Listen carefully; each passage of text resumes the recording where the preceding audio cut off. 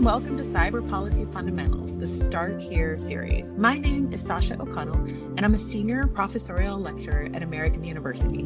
And I'm joined by Drew Bagley and Megan Brown from CrowdStrike and Wiley Rein, respectively. We are thrilled to be kicking off this audio resource series. Drew, do you want to introduce yourself and talk a bit about the gap we're hoping to address with this product? Sure. Thank you, Sasha. I'm Drew Bagley, and I'm the Vice President and Counsel of Privacy and Cyber Policy at CrowdStrike. And let me pass it to Megan to introduce herself. Hi, glad to be here. I'm Megan Brown. I'm a partner at Wiley Rein, a Washington, D.C. law firm where I co-chair our privacy, cyber, and data governance practice. Awesome. Drew, can you talk a bit about what this project's all about and what gap we're trying to address? Sure. We are kicking off the Start Here podcast series to address a gap we have seen in policy discussions. When we think about cyber policy, the focus is on trying to solve problems, but also consider the process and incentives in solving those problems. And oftentimes, there can be faulty assumptions when we're talking about cyber policy because it's a complex issue. And faulty assumptions can lead to bad policy, like assuming that regulations are always good and going to solve the problem, or that the private sector is only looking to maximize profits, or that decisions are simpler than they actually are. There's also a lack of common language and fundamental understanding in this field, and that can lead to a lack of productive communication on policy. And these are very important issues. There's also a gap in fundamental educational resources on cyber policy, and ultimately, there's a disconnect between problems, the policies proposed to solve those problems, and the metrics for success in determining whether or not the policies put in place actually solve the problems they were purporting to solve. Cyber policy is about properly identifying the problem that needs to be solved and coming up with a solution that solves it. And the audience here, Sasha, for this podcast is anyone finding themselves needing to get up to speed on these cyber policy topics. It's for you. Perfect. And yeah, I mean, when we were thinking about this project in that audience, right, we also gave a lot of thought to the setup and layout and the way to best deliver this information so that it's super useful for folks who really, truly need a place to start on these complex topics. So what we landed on is short segments, about 15 or 20-minute audio files that are essentially mini classes that can be evergreen, right? So as time goes by and new proposals come up, they can serve as that key educational resource or touch point to get up to speed on these issues. Our goal is to produce and deliver a 12-episode starter pack in 2024. And each of these episodes, again, will serve as a primer. So cover history, people, check and policy principles, all behind these key cybersecurity policy issues of the day. And to do that, our promise here is to use straightforward language and analogies and storytelling to the extent we can to try and get out of the swirl and get down to the key issues.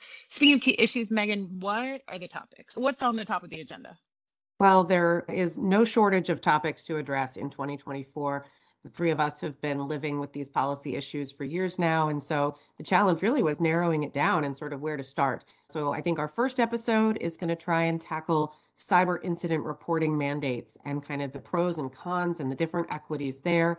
But we also want to talk about ransomware and do a primer for folks so they can understand what the buzzwords are and what the trade-offs and what's really going on for policymakers.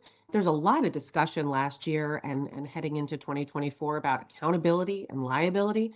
Who should own this problem where you've got nation state actors, but you've also got private choices that might have externalities. So how do you encourage good behavior and set up the right incentives?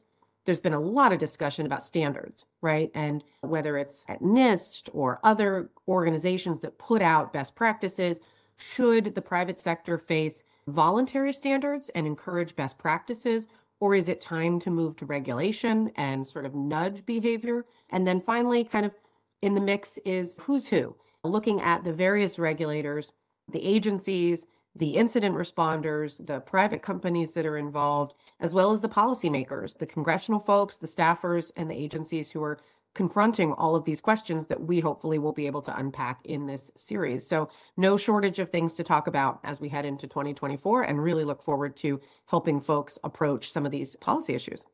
Absolutely. Drew, why are you fired up about this project?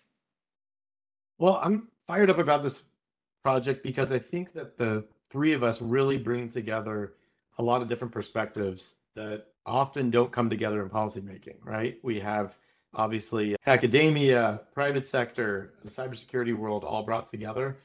And I think that ultimately, when we think about just even the basic questions that need to be asked when proposing cyber policy and trying to solve cyber policy problems, it really is important to understand certain fundamentals and to think about all the different intended and unintended consequences that policies can have. So I think that this series is going to give us a unique opportunity to really get into those issues.